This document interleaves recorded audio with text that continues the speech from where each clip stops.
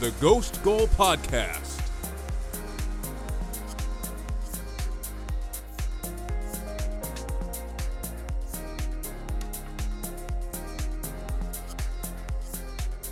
We're easing back into the Premier League after the last international break of the 2021-2022 season, as Liverpool, Manchester City and Chelsea will all face bottom half teams Watford, Burnley and Brentford respectively. There's a couple other tasty fixtures coming up this weekend, as a struggling Manchester United side will face similarly struggling Leicester. Tottenham will host a resurgent Newcastle, and Arsenal will travel across London to face Crystal Palace at Selhurst Park. I'm Alex, here with Javier. Welcome to a landmark episode of the Ghost Goal Podcast, episode 350. Vamos, Peru, vamos a ganar. I was just about to get there. But I was going to say, let's pat ourselves on the back. Let's pat ourselves on the back here, Javier. We'll take a moment. 350. That's, I don't know how we got this far, Alex. But I think, did I join? I feel like I joined around 100. Is that where, like 100, 120-ish? Yeah, somewhere around there. I was doing a lot of guest debuts around then, and then I suddenly started becoming a regular. But it feels like that was so long ago, it's almost out of my memory. So, I mean, the first time you started doing like regular pods was around 2018, just before the World Cup that you went to. You and I did the whole group by group previews for that. Because I think Andrew was moving up to New York around then, so he wasn't a great time for him to be doing weekly pods. And I think it took like another couple of months maybe after you got back from the World Cup for you to become a regular fixture. But haven't looked back, Javier. We just we followed 350 episodes, Alex. That's a lot. That's most people when they probably end their podcast around 200, 220 episodes. We keep going. Who knows what this Gold Goal podcast will keep going to? We might get to 1,000 one day. Javier. Yeah. One day. We're still doing this in our 40s. I mean, I'm just doing we'll like the basic math. We'll probably still be doing head. this in our 40s, Alex. I mean, it would be.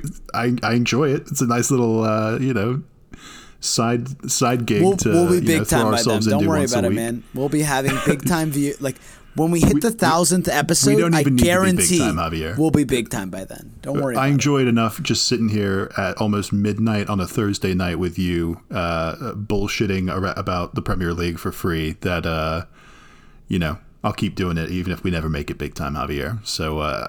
Thank you for being a part of a big chunk of this, and also shout out to Andrew if you're listening or not. Shout out to Andrew for starting this with me. Yeah, Andrew. Back in the 2016. We know you've started your own season. podcast and done your own plus money thing now. Yeah, and he couldn't hang with our 40-minute episodes any longer. He had to cut it down to 15, which I don't blame him. It's it could be a lot, especially every week. But yeah, we love doing it. So you thank you for getting Peru. us started, Andrew, and we hope you're listening to this one.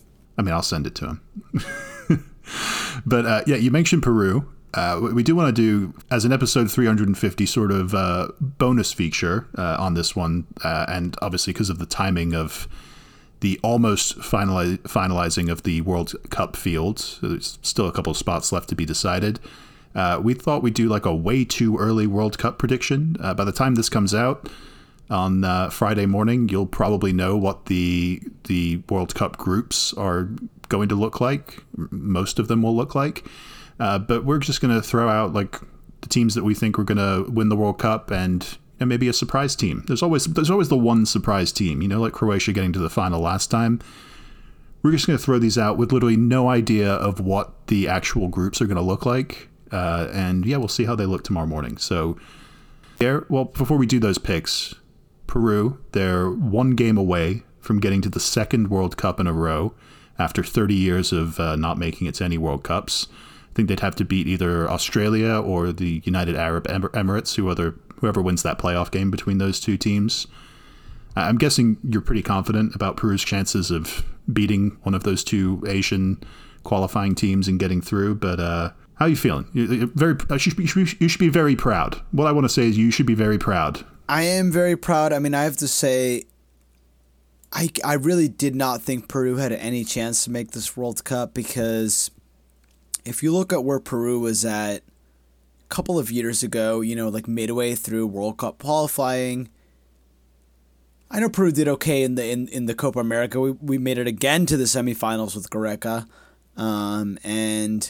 but honestly, before that Copa America in 2021, Peru wasn't looking good. I mean, we lost 3-0 to Colombia, 2-0 to Argentina, 2-0 to Chile, 4-2 to Brazil.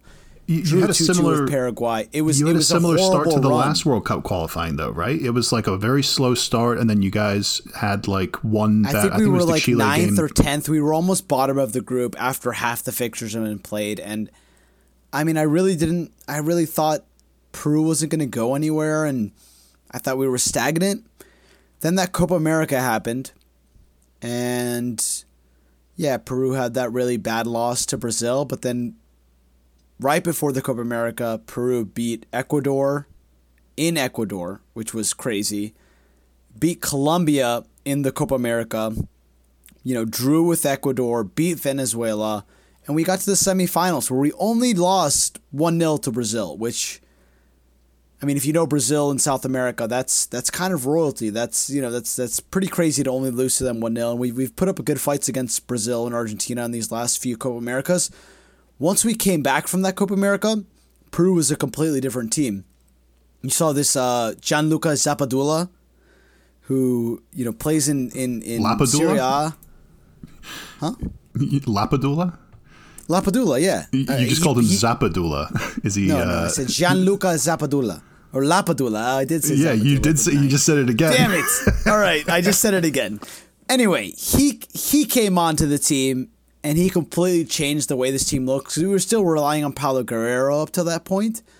I didn't see like another striker emerging in the team, as well as like a young midfielder in Sergio Pena, who has been kind of a revelation for Peru in the midfield. And then we've gotten some huge wins since then. I mean, we were able to beat Chile 2-0 at home.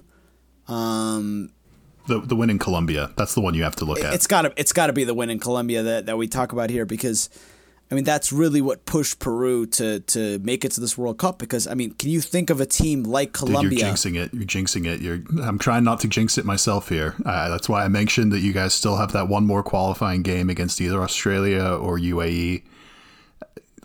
You should make it through that. Obviously, I'm not saying we're gonna you won't, beat those like, fucking teams, Alec. Okay. We made it over a team. Hold on, just let me tell you some of the names on this Colombia team that didn't go to the World Cup. They had Radamel Falcao, Luis Diaz, Barrios, Davison Sanchez, Yerry Mina, both of who are starting center backs on Premier League teams. Juan Cuadrado, who starts for Juventus. James Rodriguez. I mean, I can keep going here. They have, there's Luis Muriel, Luis Zapata. Muriel and Zapata, and I mean the amount of very talented players that this Colombia team has, and for Peru to go over them is kind of an incredible achievement. I mean, I really didn't think Gareca could do this. I was almost on the Gareca out before that Copa America. We got to a semifinal, and he just completely turned it around in these last 7 or 8 fixtures, and I mean, I'm hopeful again for this World Cup. I'm feeling to myself, not that Peru can really go anywhere, but maybe get out of the group stage this time. If we don't get a group of France, Denmark, Australia, Yeah, I mean, you would have you would be a pot 4 team at the moment. We know the pots that they'll be drawing the groups from. Again, you guys listening to this, you'll know what most of the groups are going to be by the time this comes out, because I think that's happening Friday morning, U.S. Eastern Coast time. So it may sound ridiculous. You may get a group of death. Probably will, since you're a pot 4 team, but you're probably one of the better pot 4 teams. Just as big as that. Okay, so the win in Colombia was by far our biggest result in qualifying, but almost just as big was getting a draw in Ecuador, because we got that 5th place by 1 point. Colombia had a better goal difference. They had the head-to-head on us because they beat us 3-0 in the first game. So it really was. There was just so many different results that we had to get to this point, and I really never thought Peru was going to do it. We qualified over Colombia, Chile, Paraguay. I mean, these teams have star players in them. Lex Sanchez, Vidal, they're still playing for Chile, and this was, they had a mix of the Brereton Diaz guy, the guy on Blackburn who's been destroying the championship. I mean, to qualify over these teams is going to give Peru a really big boost coming into the World Cup, and hopefully we can beat UAE or Australia. I'm fairly certain we will, and then if we do, just excited to see what the groups look like tomorrow, because Peru can get a group maybe with like the U.S. or Qatar. Or that's a great segue, Javier, because we are an American-based pod, even though neither of us two like root for the USA as our team. It's not that I root against them. My second team in the World Cup. I root for Peru first, USA second. I do have dual nationality, so I'm allowed to root for both. Sure. Yeah, but they did seal their qualification, even on a sort of somber note, with that 2-0 loss at Costa Rica on Wednesday night. But like I said on Twitter the other day, right after the final whistle went, Ireland could lose like 9 or 10-0 in their last qualification game for the World Cup and still make it in, and I would be ecstatic. Like, getting to the World Cup, Ireland haven't been for 20 years. I will cry when we make it next. It was 35 years since Peru had been to make it, possibly, knock on wood, to back-to-back World Cups would be an insane achievement from Gareca, considering the power and the star power and the teams that are in South America right now and the format. Just, it's kind of unthinkable to finish in 5th place back-to-back World Cup qualifiers, like you said, especially after how we qualified. So, having said all of that, are you still going on Peru? Because we've moved on. No, I've moved on. I said, having said all of that, I wanted to give you guys my predictions on possibly the team from South America that's going to go farthest in this World Cup. I don't know if they're going to win it, but Argentina, man, I mean, they're unbeaten in this World Cup qualifier. So are Brazil. They just won the Copa America. But it kind of feels like they're a little bit of a team of destiny right now, where I know this is like kind of Messi's last hurrah. He hasn't done well on PSG, but he's remained a constant threat and amazing player on Argentina. And it feels like this is the first Argentina team that is kind of ready to. I mean, they won him his first trophy, and it feels like maybe they're ready to bring it home, to make Messi the greatest player of all time by giving him his World Cup. That's what I want, Alex. What do you think of that? You South Americans have the weirdest relationship with your top teams.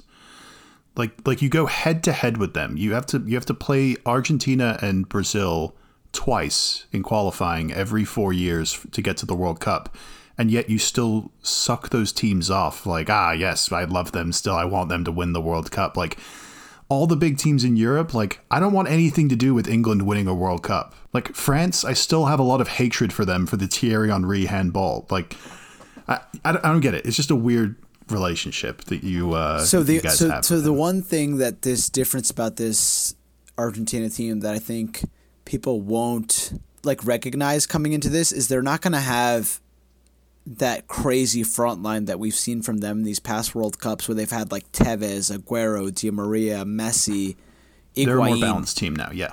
They're much, much more balanced. They have players like Nico Gonzalez playing in the front three with Messi in the middle, and then this young kid, Julian Alvarez, who just signed for Manchester City. He's 22 years old. It's just a very raw team right now, and I don't know what to expect from this Argentina squad. If they flame out, I'd be very disappointed with them, but it feels like this team has enough hardworking players.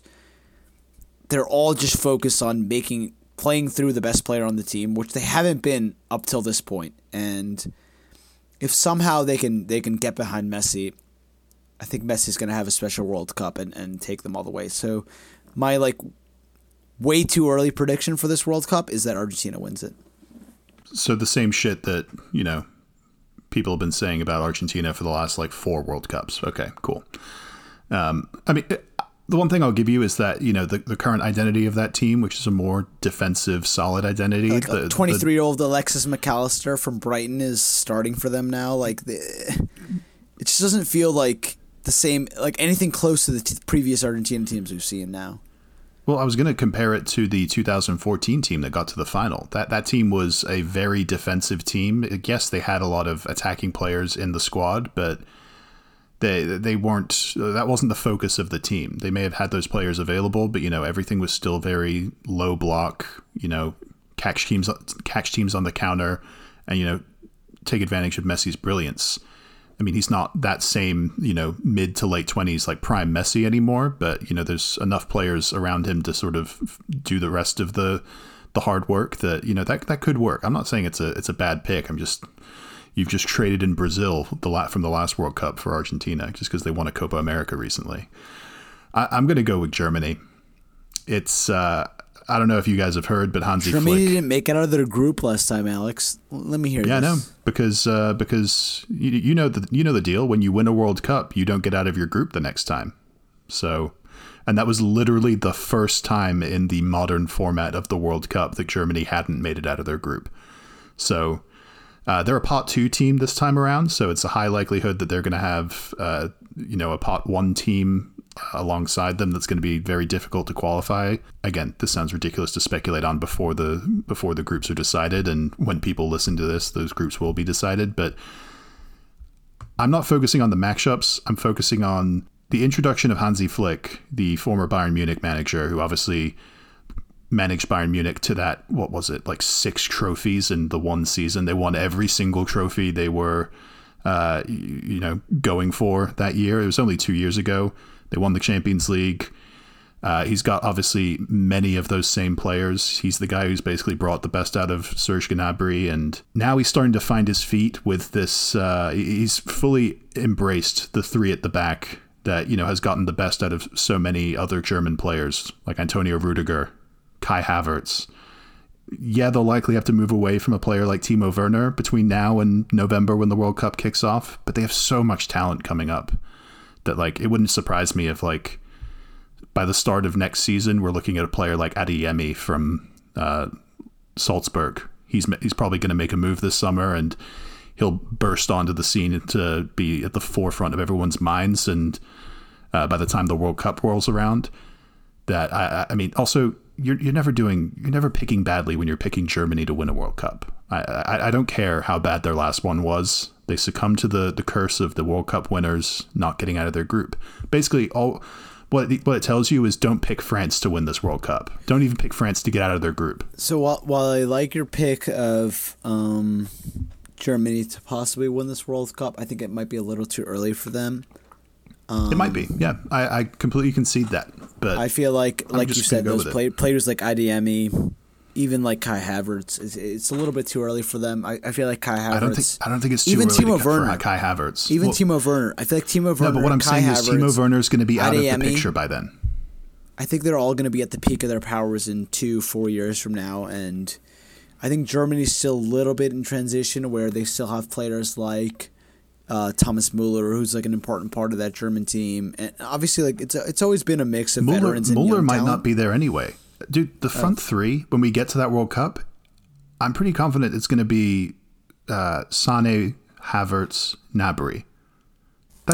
Werner's been starting. That's not for them. bad. He has been, but I'm telling you right now, Werner will not be a part of that German national team. How about that?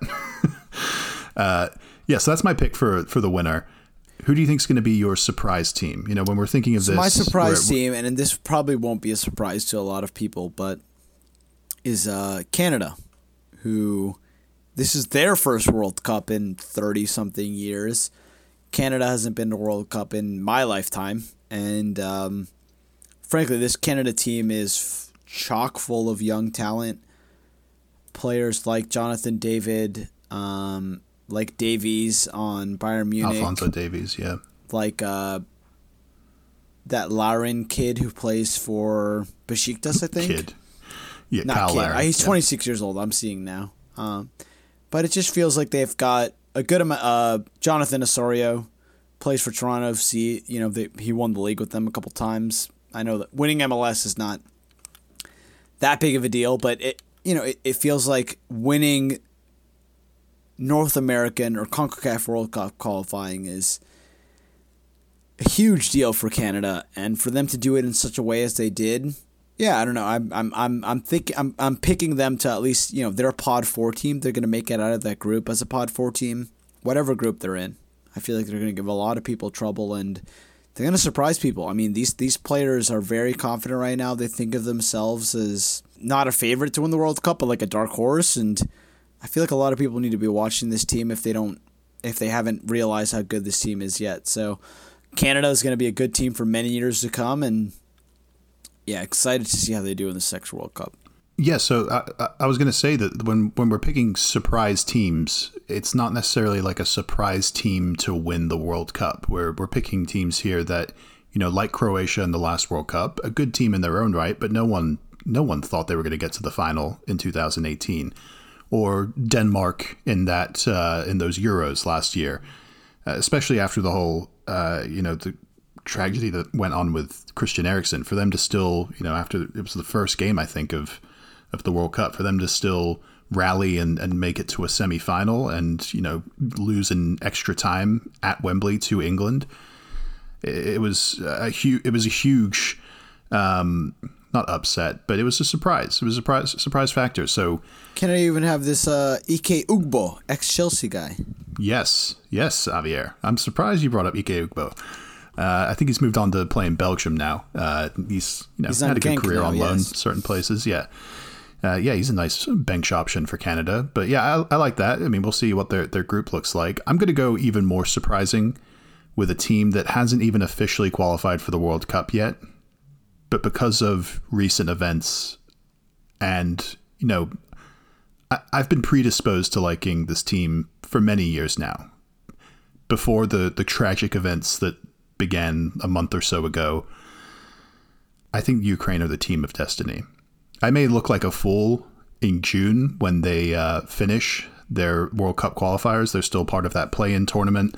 They'll have to play Scotland in June. And if they beat them, which I think they can do, then they would have to play Wales, who just beat Austria, I think, in their playoff. So they beat those two teams. Again, very tough. I may look like an idiot, but if they beat those two teams, they're into the World Cup as a pot 4 team.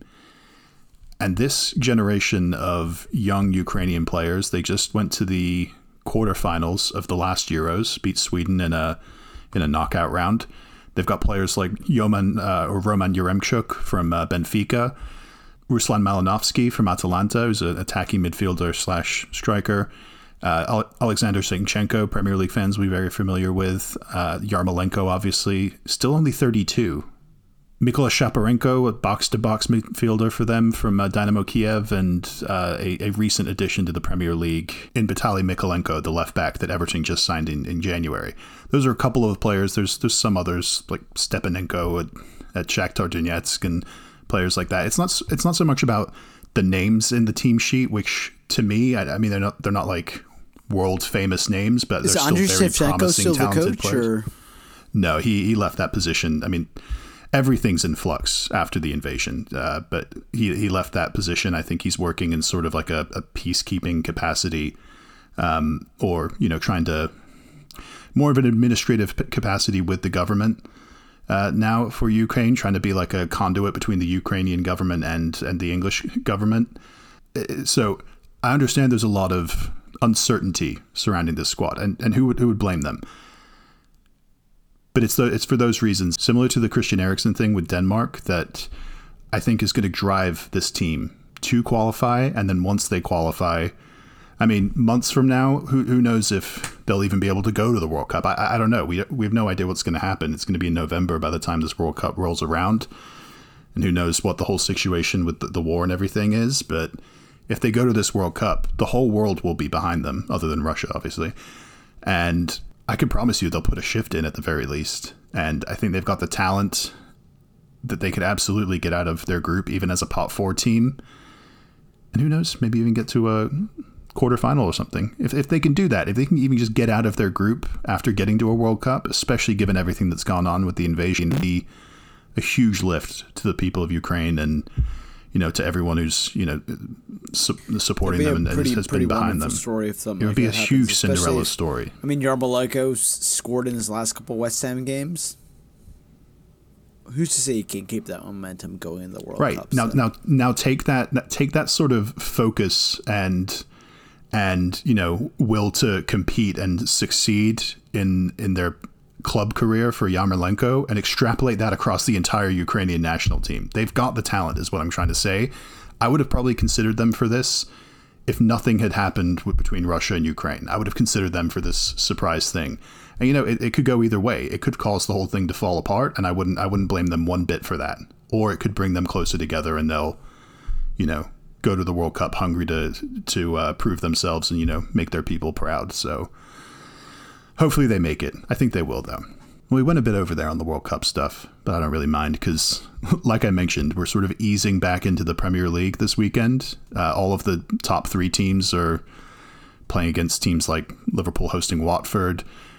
Saturday at 7:30 a.m. That'll start off the Premier League week. Then we've got Manchester City going to Burnley during the 10 a.m. time slot on Saturday.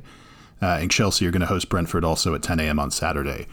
So most of the previews for this weekend are going to be made up of those teams looking to qualify for the Champions League in that 4th spot. Do you want to start with Manchester United hosting Leicester?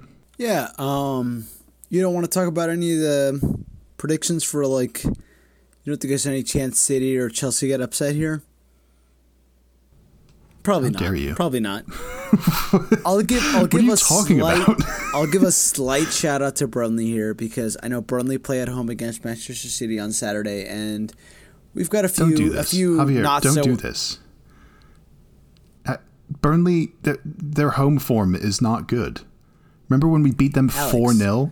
But Manchester City have been fucking dicking around right now. All right. You know what? In what way? Fine. Fuck it, Alex. I don't care about that game, but let's talk about Wolves Aston Villa Saturday 10 a.m. Of all of the Saturday games before this 12:30 game Manchester United Leicester, the Wolves Aston Villa game looks like it's going to be a good neutral game. Do you remember the last time they played? It was a hell of a game. Wolves were up. I think Villa were up 2-0, and it was at Villa Park, and then Wolves came back in the second half and won 3-2. And it was absolutely a mental game. So obviously, it's a good shout out. Maybe that's going to be this is a Birmingham area derby. Wolves aren't exactly in Birmingham. What I'm saying is, don't watch the City or the Chelsea game. Watch the Villa Wolves game. No, that's fair. We'll start with Manchester. It's a way better game. What do you think of Manchester United right now, Alex? I mean, are they? There's rumors of, Ten Hag joining Manchester United next season. Of possibly, Jadon Sancho's been pretty good these last few games for Manchester United. I think he's got 2 goals and a couple of assists these last couple of games. Ever since Greenwood's been out of the side, it seems like Sancho's now the main man in terms of wing play and creativity and all that. He's got a little bit of a run going on him. Do you think he could propel Manchester United here? I feel like they might have enough to beat Leicester at home here.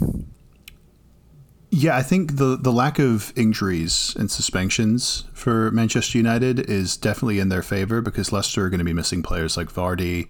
Also, United kind of being kicked out of the Champions League a little bit unceremoniously there. Yeah, it feels but like there's a good thing for them. There's barely any room for error now because just looking at their fixtures, they've got 3 games before they go to Anfield. Those 3 games are this home game with Leicester, an away trip to Everton next week, and then a home game with Norwich. They need maximum points from those games.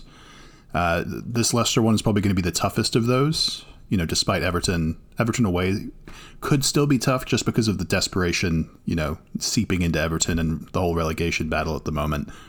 But, in terms of quality of players, Leicester at home is still a pretty tough game. They could make it a fight.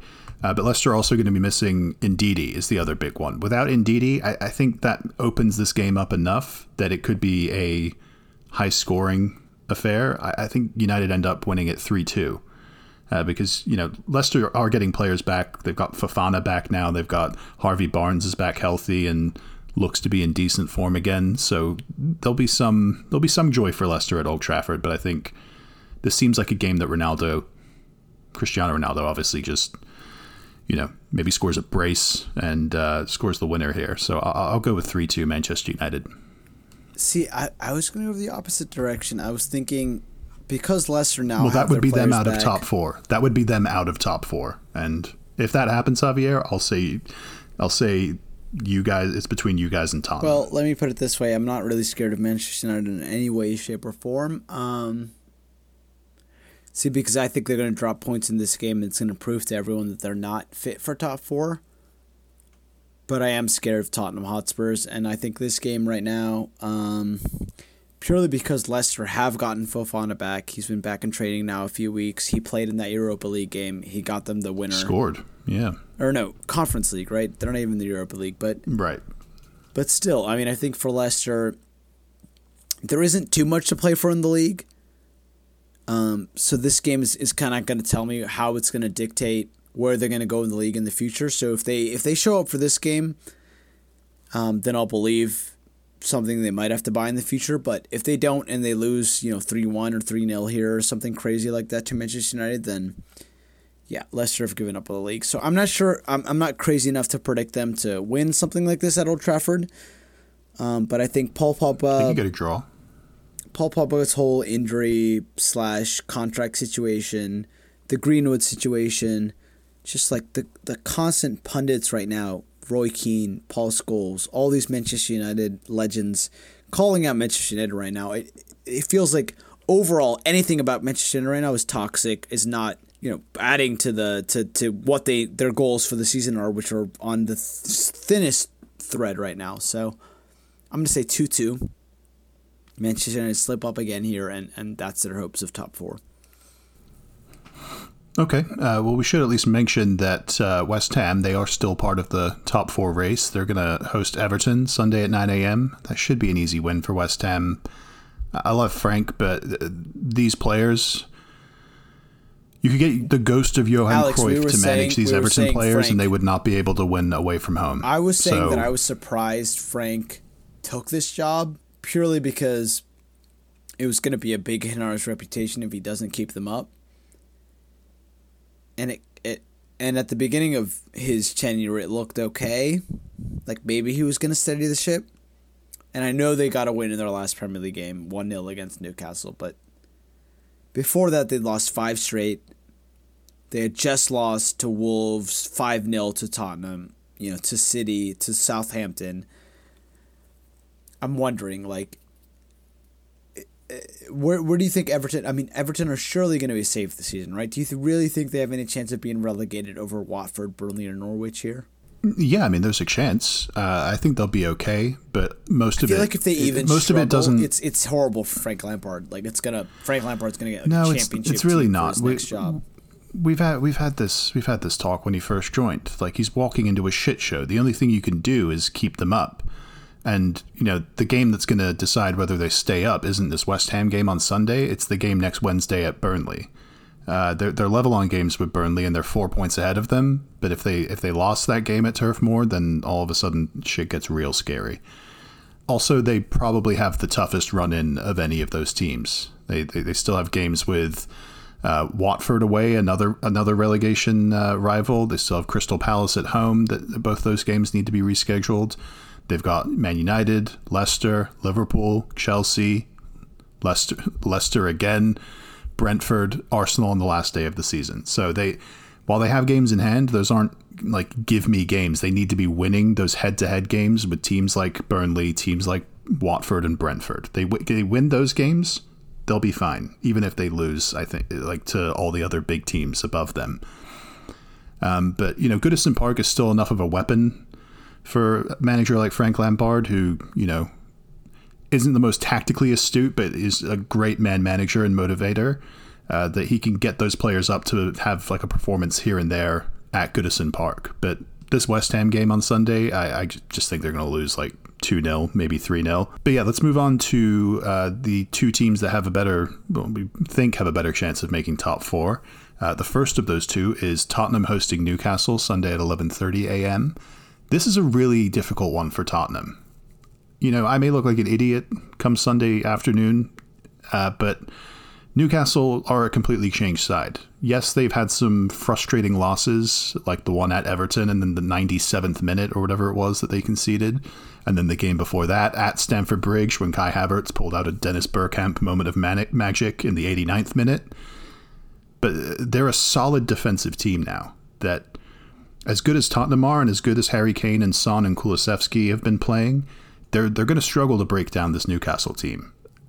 I think they'll do it eventually, and I think it'll be another 1-0 loss for Newcastle like they have in the last two Premier League games. But it will be impressive if Tottenham can pull that off. It will show to me that there is some actual real progress being made by Antonio Conte there, and they are a real threat for top four.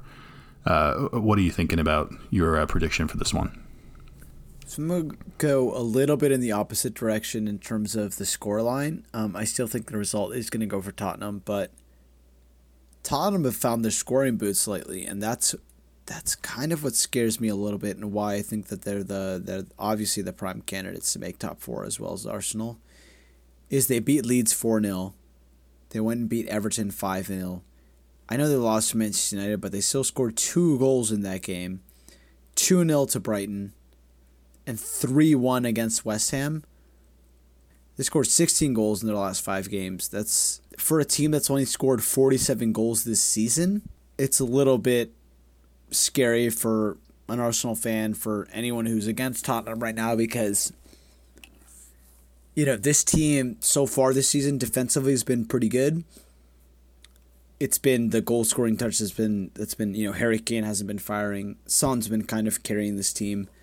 Adding Kulusevski to this team has added, I want to say, another dimension to it, because he gives them another level of link up play, of hold up play.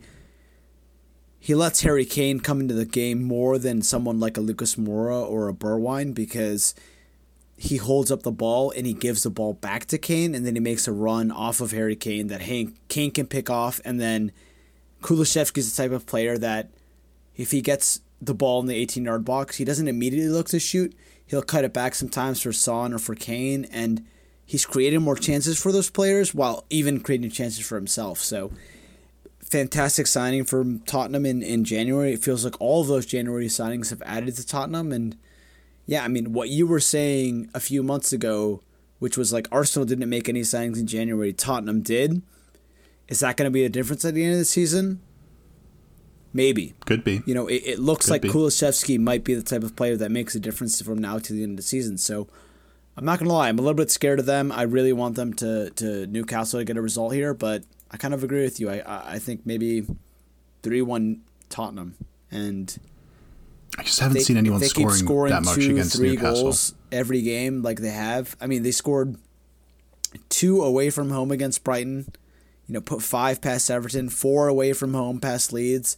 They even put 2 goals away at Manchester United. So, yeah, I'm gonna say 3-1 Tottenham here, and if that happens, I'm gonna be scared, man. Please, Newcastle, get something here. All right, well, let's move on to you guys. Arsenal are going to go to Selhurst Park to play Crystal Palace on Monday night, Monday afternoon with us, 3 p.m. Last time you guys played, wasn't it a 2-2 draw? Am I wrong there? You guys were down, and then you came back and equalized at the Emirates. It's obviously a long time ago now. It was a lucky 2-2 draw. We probably deserved to lose in that game. But yeah, you're obviously going up against one of your former greats, Patrick Vieira, managing Crystal Palace. They've been pretty good at Selhurst Park. Manchester City beat Wolves. Held Chelsea until the 88th minute when Ziyech scored the winner there. That was a frustrating game for Chelsea. It's not an easy place to go and win. So if Arsenal could go and make it look easy, that will be a very, very big indicator about which way they're trending in terms of the top 4 race. To Vicarage Road and won 4-1 over there. I mean, yeah, this is a very good side on good form right now, and this is more of a hope than what I think might actually happen. But I'm hoping now that they're at 34 points, 12th place, they're above Brighton, Newcastle, Brentford.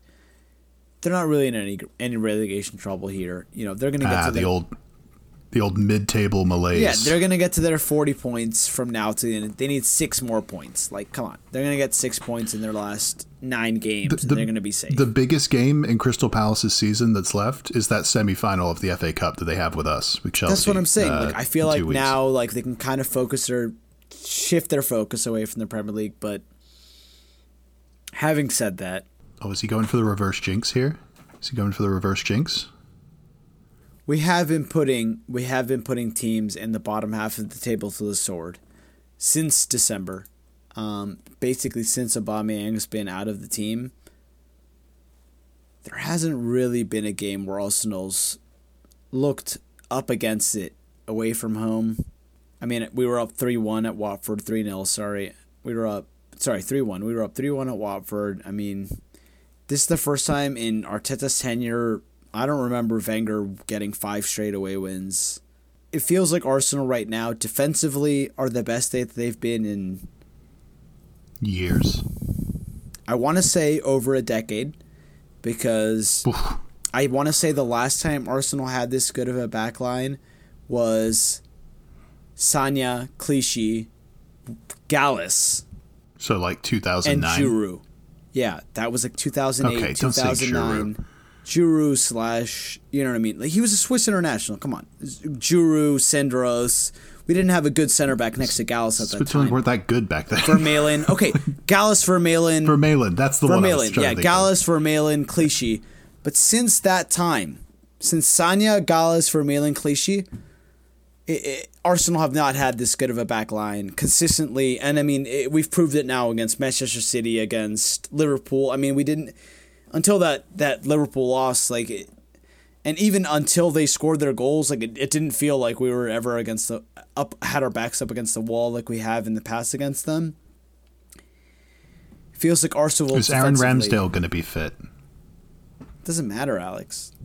No, it doesn't matter. Oh wow, he's getting to it doesn't matter confidence. I like it. I mean, I'm we have the win. best backup goalkeeper in the league. He's better than Kepa, so. No, he's not. The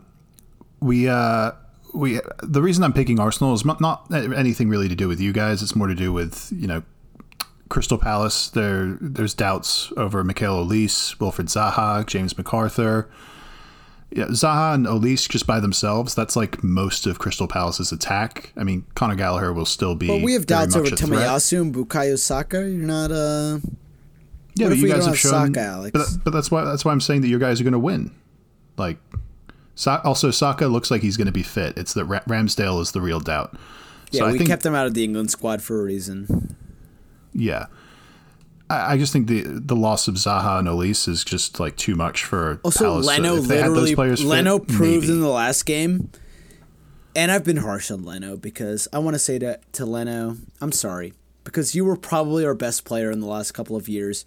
You've had fucking Mustafi, you've had David Luiz, you've had Hector Bellerin, you've had Nacho Monreal, you've had all these other fucking garbage cans who either passed it or don't know how to defend, and you've been our best player for the last few years, and I'm sorry that another goalkeeper who's better than you came along and took your spot. But when you came back in this Villa game, like, he was heroic. He was man of the match, made a bunch of huge saves for us. His distribution was fantastic, and it's really rare to have two phenomenal goalkeepers in Leno and Ramsdale. So even if Ramsdale isn't in this game, I'm not going to be unhappy when Leno's in goal, and we're probably not going to have him next season. So this is very rare to have two not world class but borderline world class goalkeepers. 83, 84s in FIFA, maybe 85s. I hate when you do this when we're running over because I want to call you on it, but at the same time, right, just Alex. give me your score prediction and let's wrap this up. Score prediction: Arsenal I've had enough of 2-1 at Selhurst Park. Okay. It's the second stadium that we've won the most in Premier League history. Do you want to know what the first one is, Alex? Villa Park. Villa Park, you told me before. Between Villa Park and Selhurst Park, we win there a lot. So I'm going to say 2-1 Arsenal. It's going to be hard. Patrick's going to give us a hard time, but he's going to let us win. He knows we need top 4. We're getting this win for top 4. And I'm going to say 1-0. It would be a pretty big choke if we fucked Arsenal. it up at this point. So I'm going to say 2-1. It would be a monumental choke, and I'm not a very religious person anymore, but I will be praying on it. Yeah, because I'll be how praying on your insufferable downfall. I'm going to be if we make top 4, considering all the shit you talked earlier in this There's season. there's something about a good choke job that, like, it's really satisfying when it happens. Like the Europa League season. This is a PG-13. You have no choice. You have no choice in the matter. All right, everyone. If you want to follow Javier on Twitter and give him a piece of your mind about his the return of cocky Javier, you can follow him on Twitter at JavierRev9. You can follow me on Twitter. Arsenal's back, Instagram, baby. We're the gods. At ASMoss92. You can follow the podcast socials at Ghost Goal Pod. If you're listening on Apple Podcasts or Spotify, please go ahead and drop us a rating. If you can drop us a review, we'd appreciate that even more. All the new ratings and reviews help new listeners to find the pod. So anything you guys can do to help us grow this thing, we'd love you and appreciate you for it. 350 episodes of Cocky Javier. What else could you want? Not always, mostly not Cocky Javier, to be fair. Yeah, usually not Cocky Javier. Let's be fair. Exactly. But it's the return of Cocky Javier. What else could you want? Right. Well, hey, Chris, see stop. how long it lasts. Chris, I know you're listening. Stop. Why are you doing this as I'm closing the pod? Stop being a fucking god in fantasy. I need to catch up to you. Thank you. Enjoy the games this weekend, guys, and until next time, see ya.